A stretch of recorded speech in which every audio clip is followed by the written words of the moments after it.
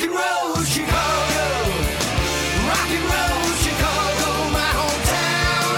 Well, I was born in the city, gonna rock your city, Chicago.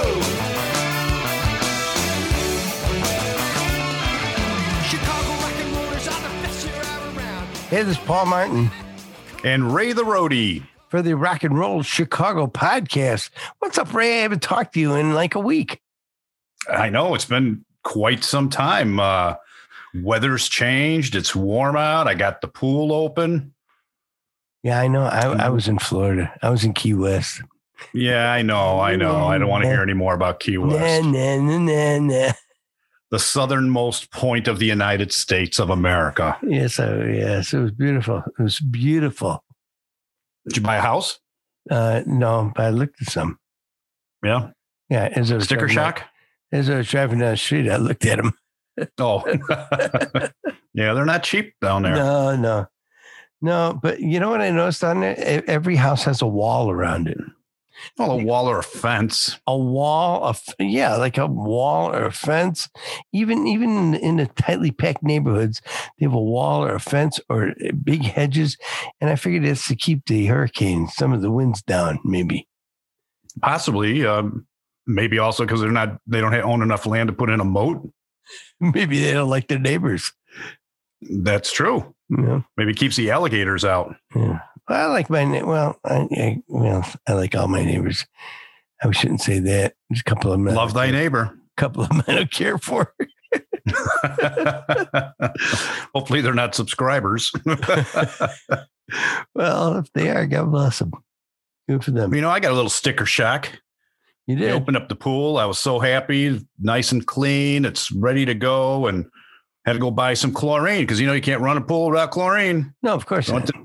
I went to the store. I went to my usual store that I go to. Went in there and looking for my bucket of chlorine that I paid $80 for. But now I had heard that there might be a chlorine shortage, and so there may be a price increase. I'm like, okay. So I went and found the chlorine and looked at the sign, and I thought it said $119.99. And I says, oh, $40. I'm like, wow. I'm like, yeah, it's $40. I need the chlorine. Got to go. So I brought it up there. Guy rang it up. I read the sign wrong. It was $199.99. It went up $120. Wow. That's quite an increase. Yeah. So this year, I'm sorry to say, like, if you come over or anybody else comes over to swim, I am charging a cover charge. Oh, okay. All right, good to know. Yeah. I'll go swim somewhere else. Yeah, I figured you would. Thanks, buddy. Yeah. Speaking of that, liking thy neighbor. That's right. Good thing we're not neighbors. I tell you one guy I do like, and that's Greg Rapp, and that's who we're talking to today.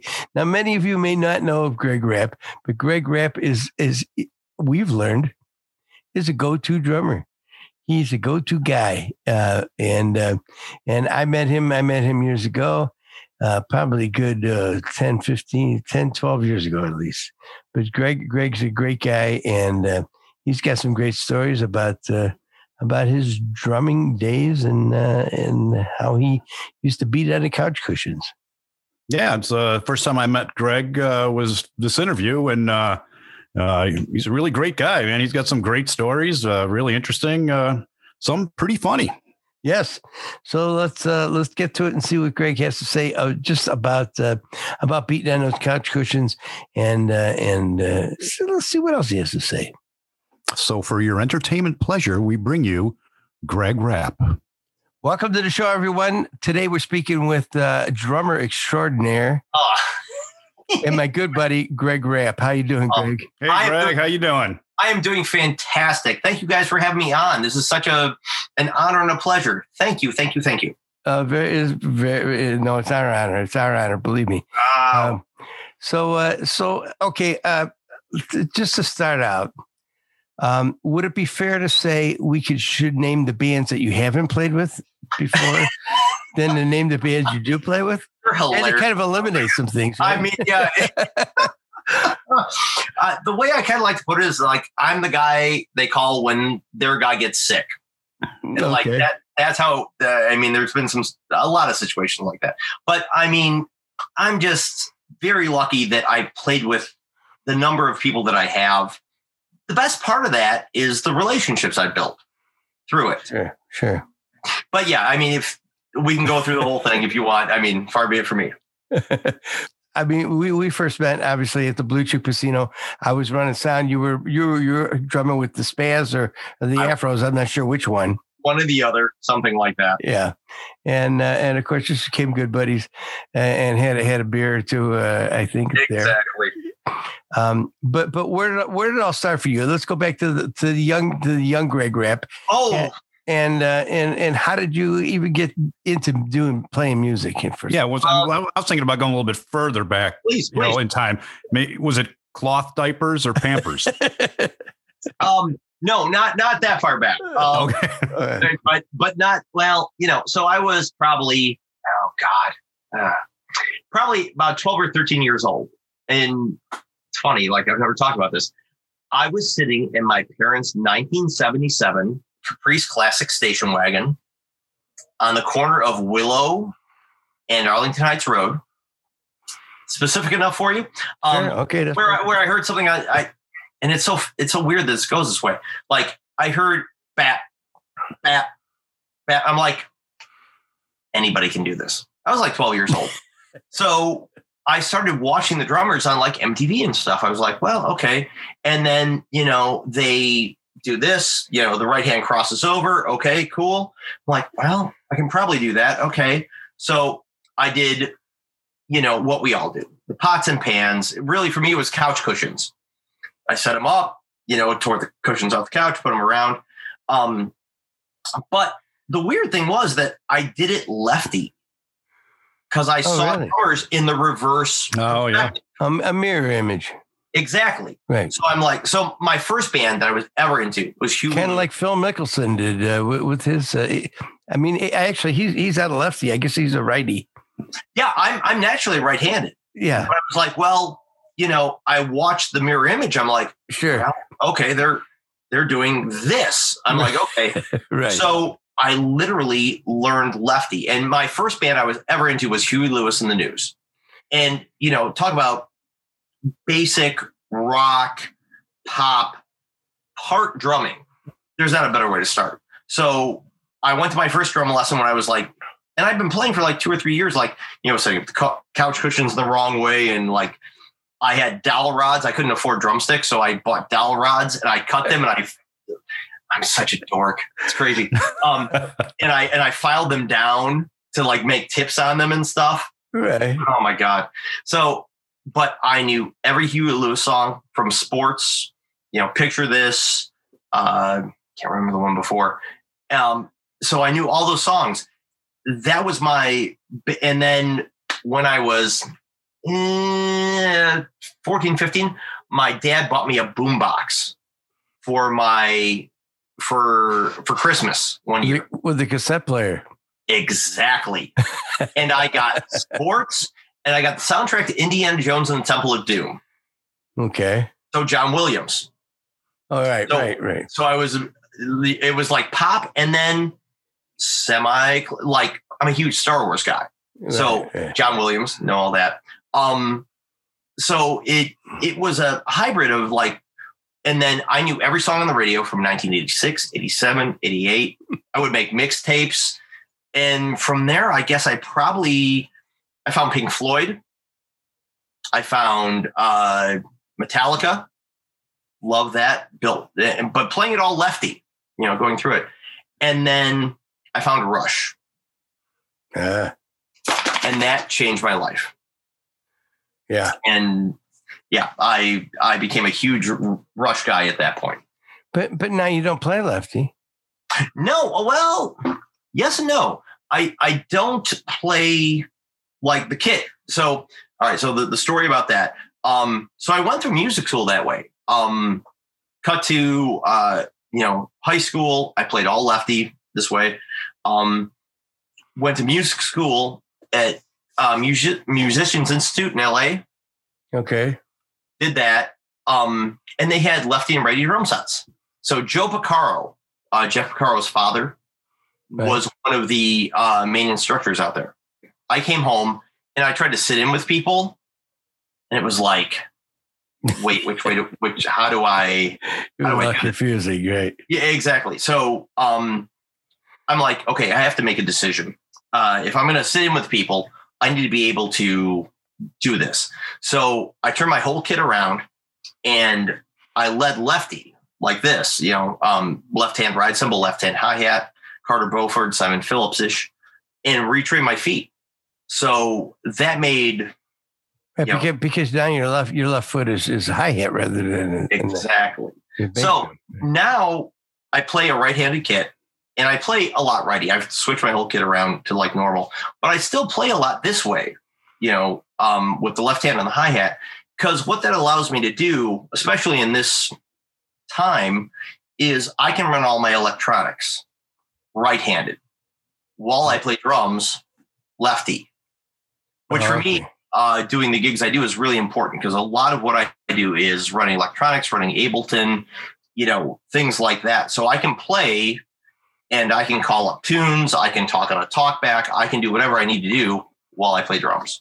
Well, so you could probably sit down on a left-handed kit and probably pick it up pretty quickly. It's so funny. So going back like 2 or 3 years, I was going to buy a kit at the Chicago Drum Show, but it was set up lefty and I missed out on it.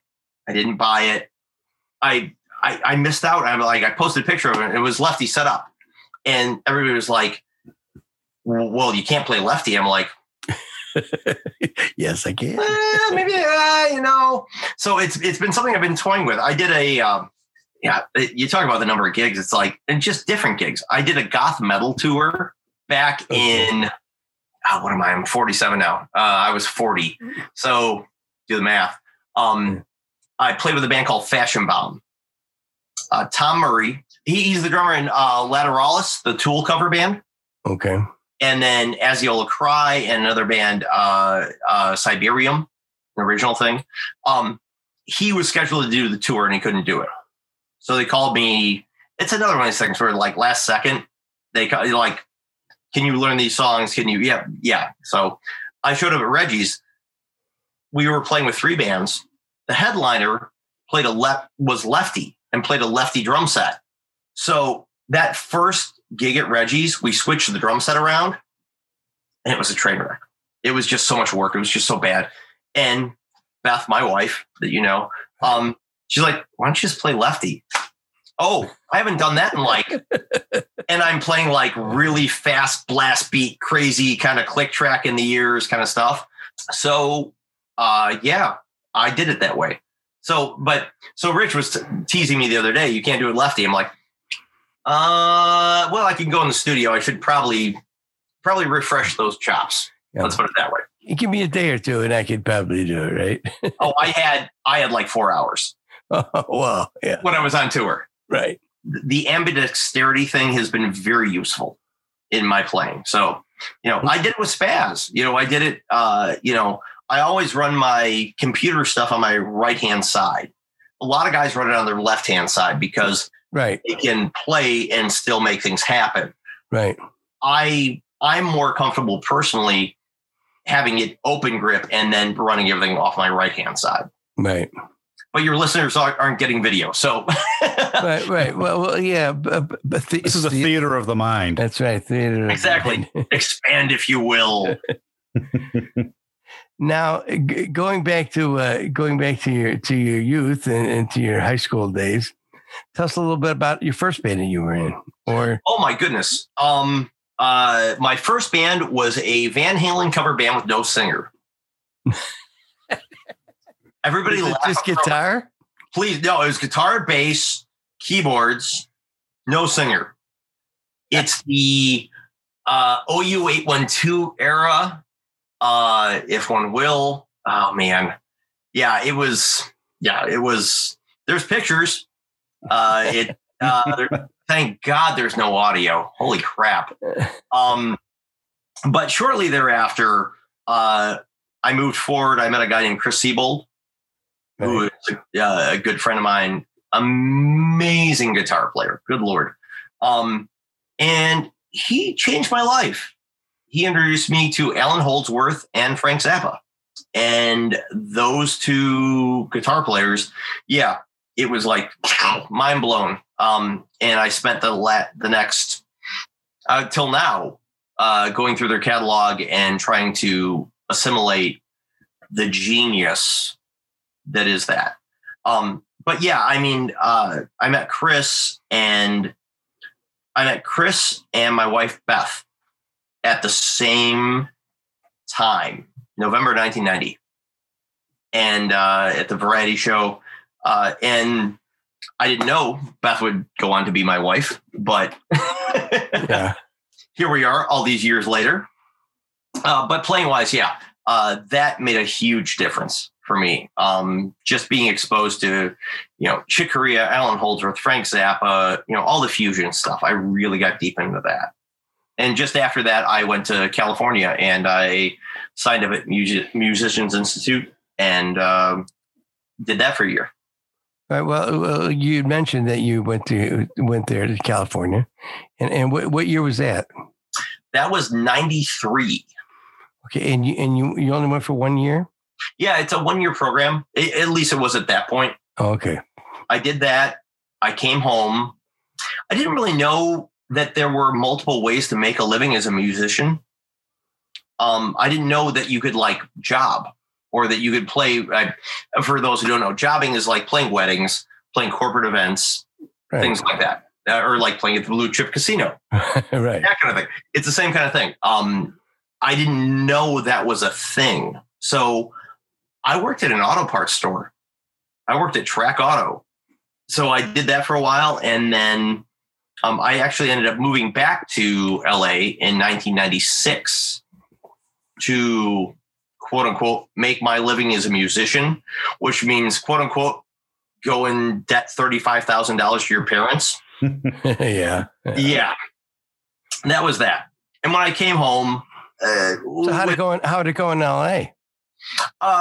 the second time, rough, really hard. How long were you there? I did a year, the first time, a year, the second time. Okay. And when I came home, But the first time you're going to school, right? right. So it wasn't like trying to. The second time you were trying to find gigs, right? Yeah, and I played some gigs and I did some things, but I came home really with my tail between my legs. I really did, and quite honestly, I went, well, guess music isn't going to work. What am I going to do? I got to figure something. So my dad was good at computers. I'm like, the Harper, the local community college down here. I'll go there. I'll just take computers. My dad's good at computers. I'll do computers. Same time, a guy named Jim Strike called me from the drum pad where I chopped for years before. He's like, we have an opening. Would you be interested? I'm like, yeah, totally. I need part-time income. I was living with my folks. So I went there, and that was a salesman or as a teacher? Originally as a salesman, like me and Victor Salazar, whose birthday was yesterday. Happy birthday, Victor. Everybody knows Victor. So I did it as a salesman at first. And then after that, he said, hey, there's a teaching position available. Would you like to do that? I'm like, yes, I have the MI thing. So I did that for the next 10 years. So you not to interrupt you, but but you never were taught. You learned drums by hitting your couch cushions. Oh yeah, but then you went to school. I didn't have any formal lessons. I had a little bit here and there. I had, but the schooling in LA you did, right? Yeah, and that was a thing. It's interesting, man. Education and that kind of stuff. I've been a part of it for so long. I'm 47 now. I had very little of it when I started. Wish I had more. It's, that early part of my life, I had a drum teacher at a store in Buffalo Grove, Illinois, and I had no drums. I was so into it. I had the couch cushions. I'm like, I was so passionate. I want to play drums. This is what I want to do. My mom took me to the store. She didn't know better. And this guy there, he had to be, I don't know, I can't even guess at this point, mid 20s, frustrated classical guy. He's and you took lessons on a practice pad kit. I don't know if your listeners know what practice pads are, Sure. but they're like, that's what you do when you don't want to make a lot of noise. Right. So, and it's like, this isn't drums. This isn't Huey Lewis. This isn't Metallica. Like, and they're backwards. Duh. Yeah. And he was the gateway to getting me a drum set. He was like, hey, I'm like, Mom, I want drums so bad. Oh my God, Mom, I want drums so bad. And if your drum teacher says it's okay, we'll do that. Cool. He asked the drum teacher, he's like, I think with 3 or 4 more years of lessons, he'll be fine. It crushed me. I was like, I'm done. I'm just, no more lessons. I'm going to listen to Neil Peart. I'm going to listen to Lars Ulrich. I'm going to listen to every song on the radio. I'm going to play every Def Leppard tune, every Poison tune, every Celine Dion song and everything that was on the radio in like 1987, 88, 89. It's a complicated thing. I wish I had more formal education at an earlier age, but I'm kind of glad that I did the work I did and got into music and bands, instead of just drums. But here I am. So there you go. Well, I mean, I guess that's the difference between a guitar player and a drummer. A drummer can beat on the couch cushions or on pots and pans, which we've talked to a lot of drummers who started out that way. Oh yeah. But who was it who told us? Mike Arturi from the Love and Spoonful said he still has the pots and pans that his grandmother gave him that he used to beat on. And so cool. But a guitar player, I guess you had to have a guitar in order to play. Yeah, it's a different thing. It really is a different aesthetic. Or a keyboard player or whatever. Right. It's or a horn player.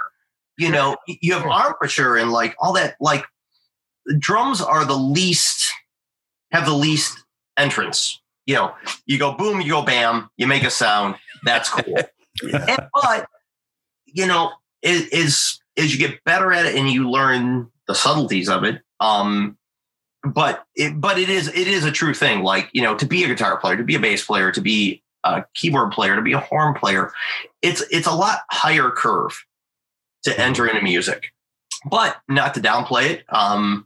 It is as easy as the on-ramp is, keeping it there and like learning the subtleties of it. It's a lifetime.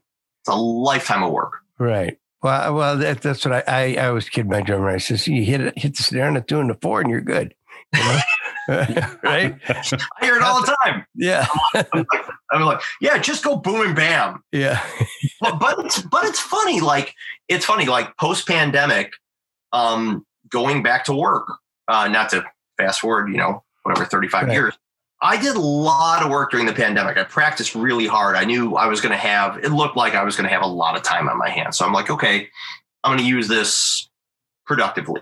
So I really practiced hard and I got into a lot of things. And now we're back, I've done 8-10 gigs, since end of April. All that practicing is totally paid off. Oh yeah. I feel like I'm composing more when I play, and I'm playing it like what I'm doing right now is the same thing I was doing in Spaz or Afros. I'm doing Jesse's Girl. I'm doing Summer '69. I'm doing Don't Stop Believing. I'm doing, jobbing. I play in a Maggie Speaks band called Shout Out. It's fantastic, great players. But I feel like it's stepped my game up to another level. Getting to the education thing like that, you put in the time, it really makes a difference. So now can you read music or do you read drum charts? Yeah, I read music. I learned somewhat in school, but really much more through, like you mentioned, all the bands, all the subbing things.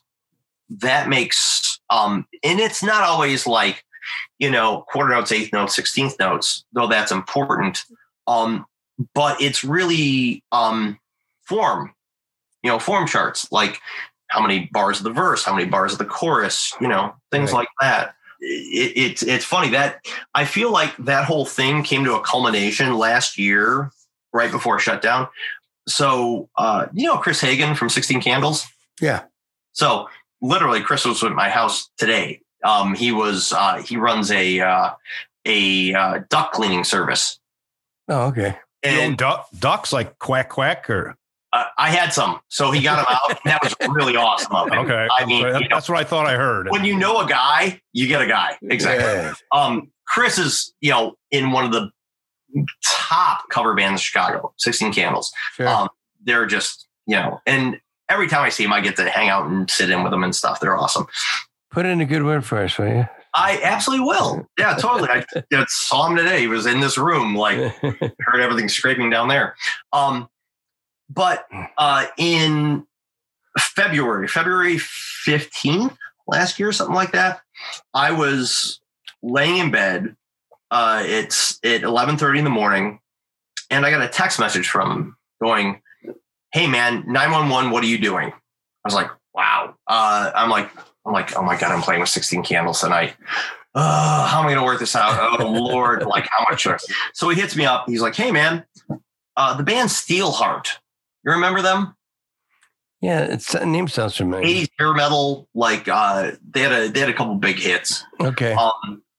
Like they're playing at the Arcada tonight. Their drummer is sick and can't get out of bed. Their sub is in Florida and can't catch a flight. What are you doing?" Oh, wow. It's 11:30. I had a gig the night before. I'm literally in my bathrobe, and I'm like, "Oh shit, dude!" I'm like, "Yeah." He's like, "How many songs can you learn? How fast can you learn them?" Yeah. Wow. And I'm like, it's the one song with the guy that sings real high, right? Like Angel Eyes. Like, yeah. I'm like, okay, cool. I'm like, how many songs do I have to learn? I don't know. I'm like, dude, have management call me. Let's figure this out. So management calls me and they're like, can you learn like 6 tunes?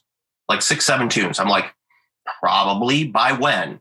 It's 11:45. I'm standing right there in the doorway with my robot. So sound checks at 4. Wow. Okay. In downtown Chicago. No, St. Charles. Oh, in St. Charles. The Okay. Arcada. So it's an hour. Oh, the Arcada, right. All right. Right, exactly. So I'm like, send me whatever you can send me. They're like, you're so helping us out. Whatever you can do, great. And then the guitar player calls me. He's like, hey man, you cool? I'm like, yeah, man, I'm cool. Got it. Like, here's all the stuff.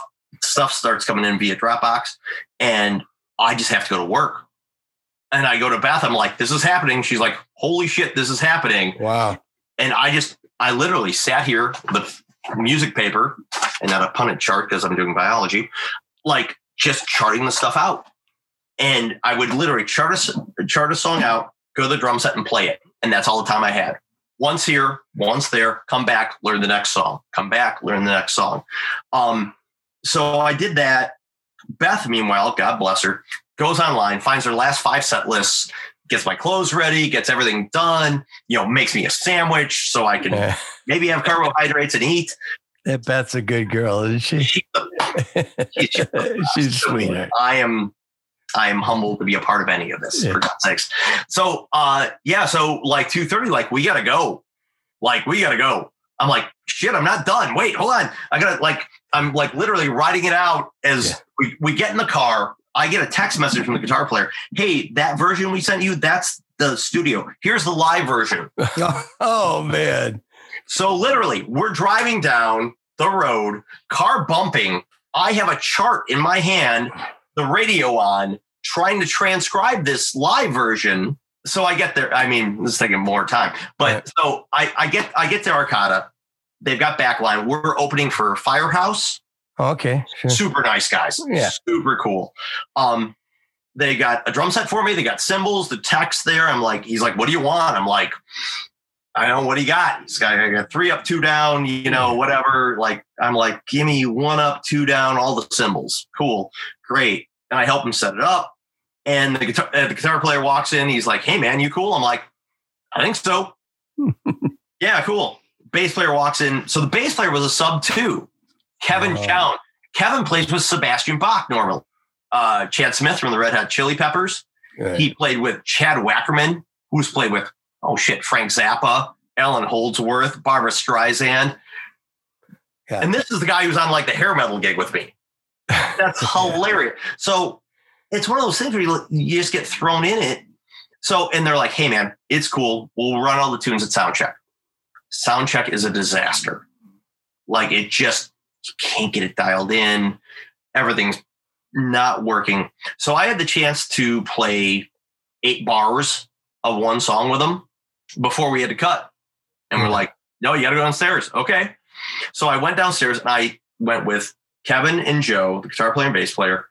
And I went through the live versions of the tunes with my charts, handwritten. And they're like, oh no, we don't do that there. We do this here. We do this, that. We do that 3 times, not 4. Okay. Oh shit. Okay. Well, okay. And I'm writing it down. Meanwhile, they cut the opener. So we're going on sooner. And I literally had 8 minutes before I went on stage. Once I finished charting everything out to go on and play in front of 1,000 people. Wow. And you know what? I'm sure you knocked it out of the park, right? It went great. That's cool. It did. It is the culmination of everything I've learned through all these gigs, through the spaz stuff and the Afro stuff. If I wouldn't have done that, I don't think I could have done that. All the charting, all the reading, like when I was doing those spaz and Afros gigs with you, Right. I have little cue cards over here. Like for all the arrangements, that's hard, man. Like Ray Luzier from Korn does those gigs. It's, he's a part of PWE. Like that's not like everybody kind of downplays the cover band thing to some degree. It's, Oh, it's not as easy as it's not. you separate the wheat from the chaff. Right. That's so yeah, the Steelheart thing was an absolute blast. And I mean, you mentioned earlier, like playing Jesse's Girl or Summer '69. right. But each band may play it just a little bit different. I mean, they may play that, do this part before they do that part or something. So, dude, this is like the ultimate of that kind of thing. So we're back post-pandemic, and I've played that song. Oh shit, I don't know, 7-8 times in the last 2 weeks, something like that. Okay. And the guitar player. So that guitar solo from Jesse's Girl, Right. it's a thing. Right. That has to be played like it is a composition. It is a through written part. Right. So all the guitar players I've done it with, they told me like before, like, oh, I don't know if I shedded that enough. And I'm not joking, 58.2% of the time they tank it. Halfway through, bar 4, I think it's an 8-bar solo. Bar 4, everything just goes to hell in a handbasket, and I laugh and I go to the talk back and I give them shit.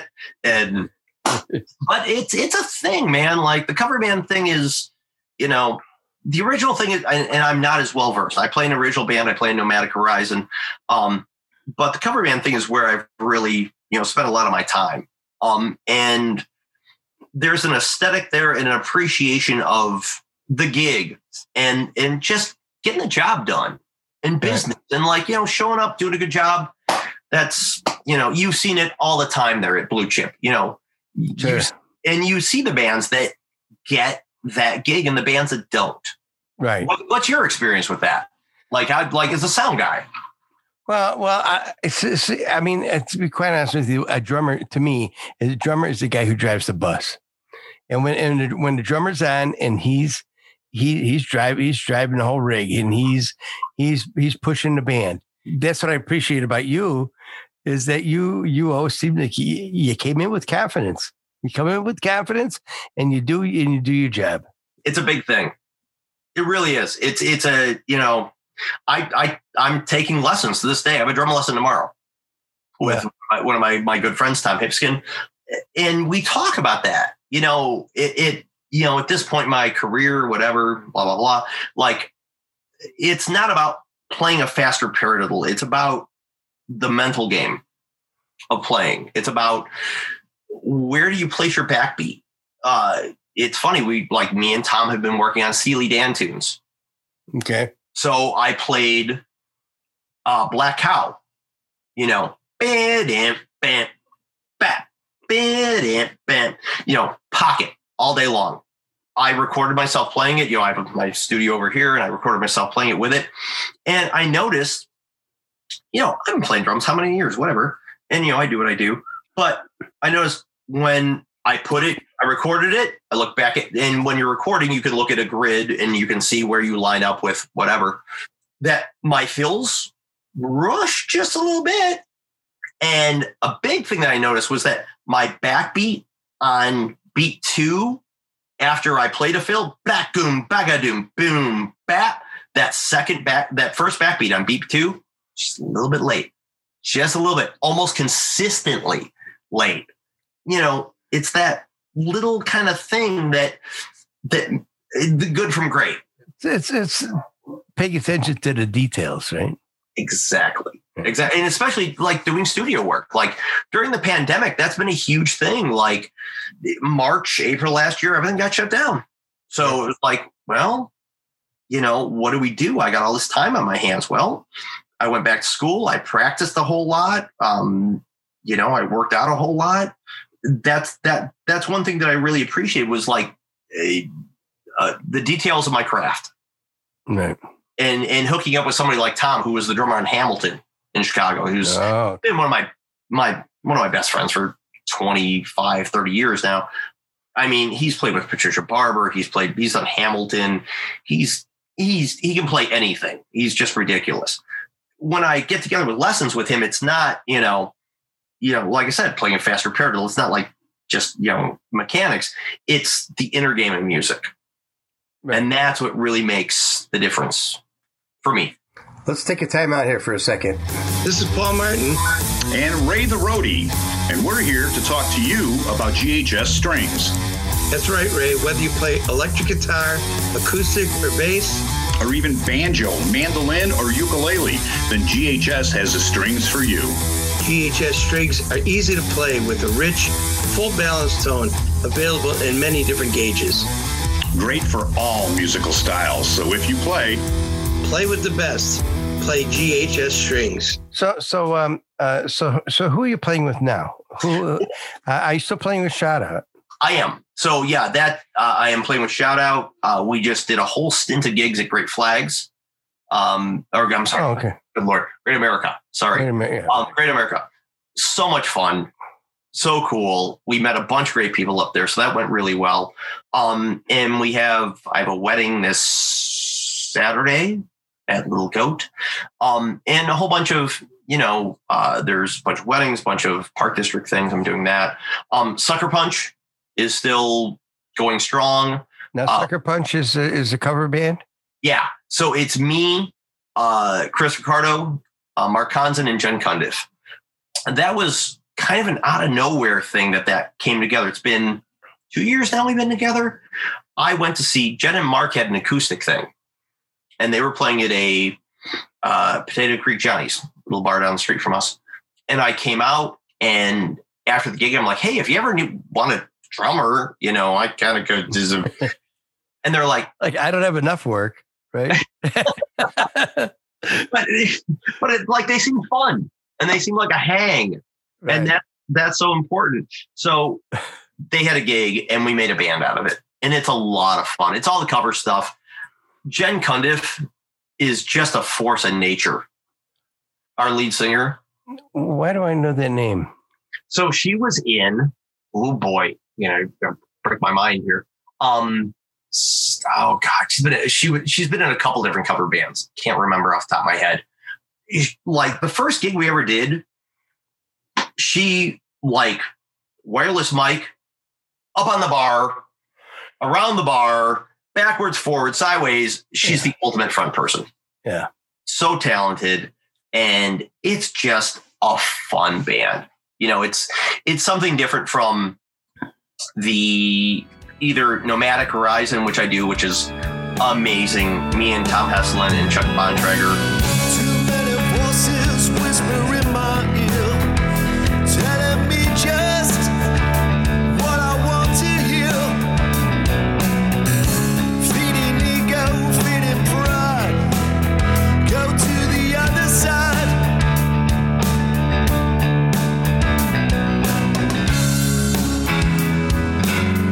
And something's creeping up my bones.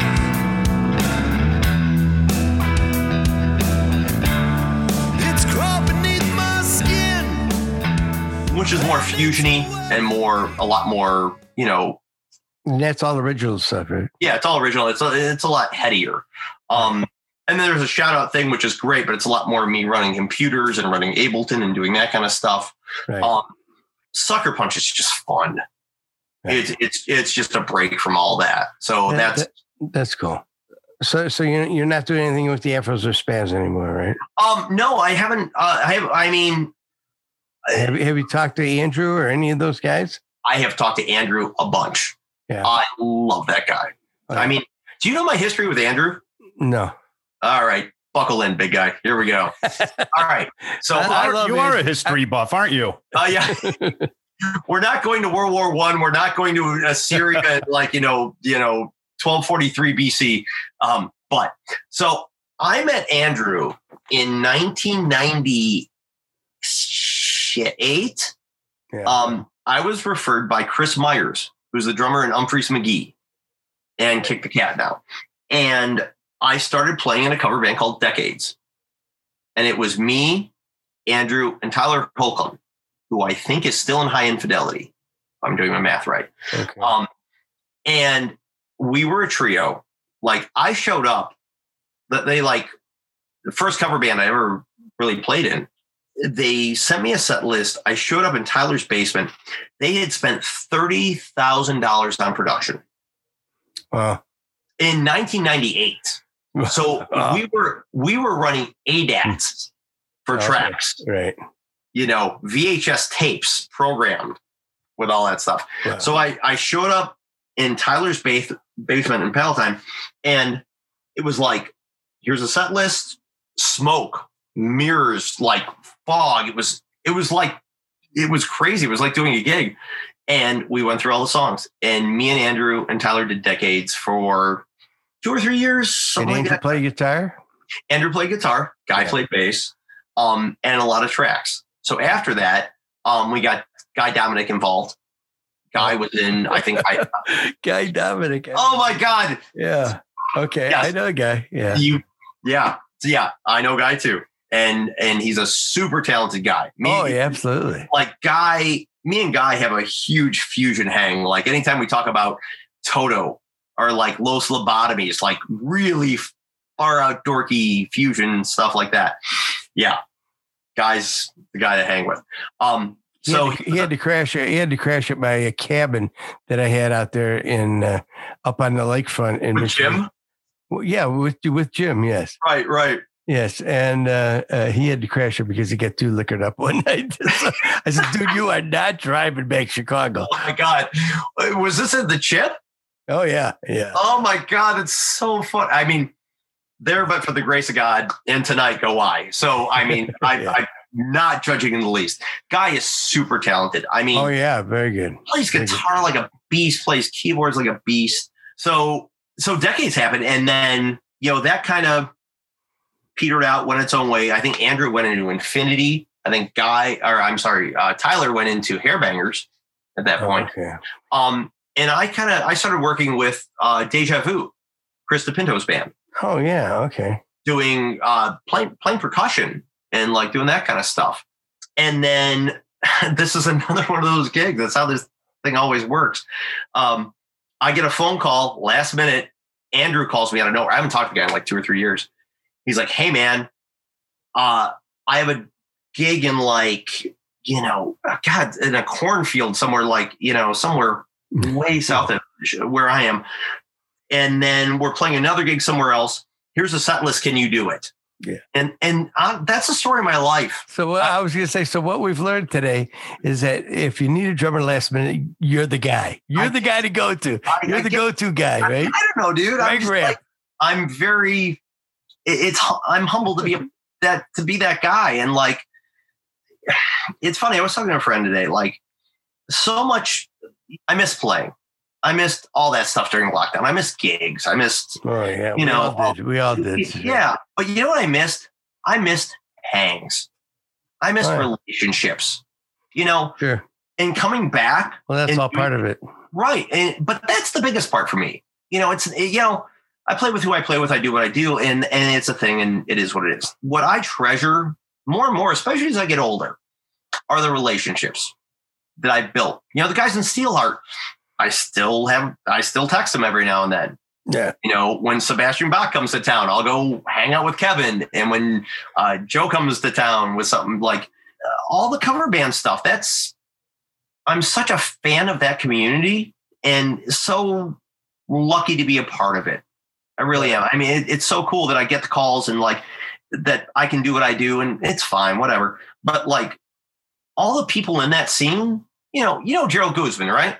Gerald Guzman. So Gerald, yeah, played in Lava Rock and like all that stuff. Right.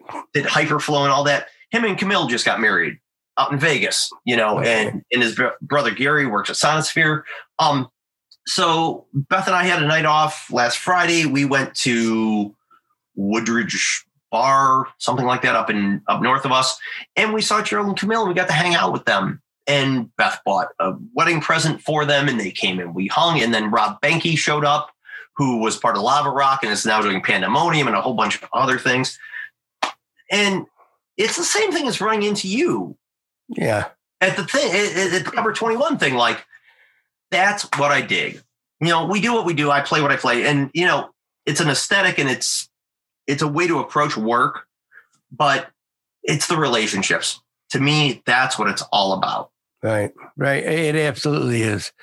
It's a fun thing. It's a fun thing to have those relationships. Dude, it's so fun to like walk into a bar and like, hey, I know that guy. And I did a jobbing gig last Saturday. I did a wedding at Ovation downtown, which I'd never been to before. And I walked in and I saw a sign on the door that said Style Matters. I'm like, wait, I walked in and it was this guy, Spencer Stiles, who I did some drum and DJ gigs with. And he told me, 6 years ago, something like that, he was building a venue. I was playing in his venue that night. He was there and got to hook up with him and reconnect and see all the Maggie Speaks people. And yeah, man, that's, I love that I get those calls, that last minute thing. I've got it with Wedding Band. I've done it with Mike and Joe. I've done it with like a bunch of the bands. Right. Well, I know I'm more of a South Side guy, but now getting to know you and getting to know some of the other bands that I worked with, get the communication and just that camaraderie, that makes all the difference. Yeah. At the end of the day, that's what matters to me, especially as I get older. It's like, we do what we do, but like having friends, the fact that Chris Hagen came over today and like did my ducks and stuff like that. Yeah. And that, Aaron Strike and like, Frankie Harchut, who's doing the Seventh Heaven gig now. Frankie's a great drummer too. So Frankie is dating Selena, the singer in Shout Out. Oh, okay. And so we did a Great America thing. He came out, me, him and Selena sat in a hot tub outside and back until 3 a.m. the other day. He is so talented. He's great. Yeah. He's just a motherfucker. Yeah. Dude, Frankie showed up at my gigs with a practice pad and sat in front of me for like 6 hours working on hand stuff while I was doing my gig. And I'm like, dude, this guy, yeah. He's so good. And I'm so happy he's got that gig. Could not pick a nicer soul in the world. So how do people find out where you're playing or what you're doing? Or do you have a website or Facebook for Sucker Punch? Or the best way is probably through Facebook. Just find me on Facebook, Facebook or Instagram. Greg Rapp, RAPP, right?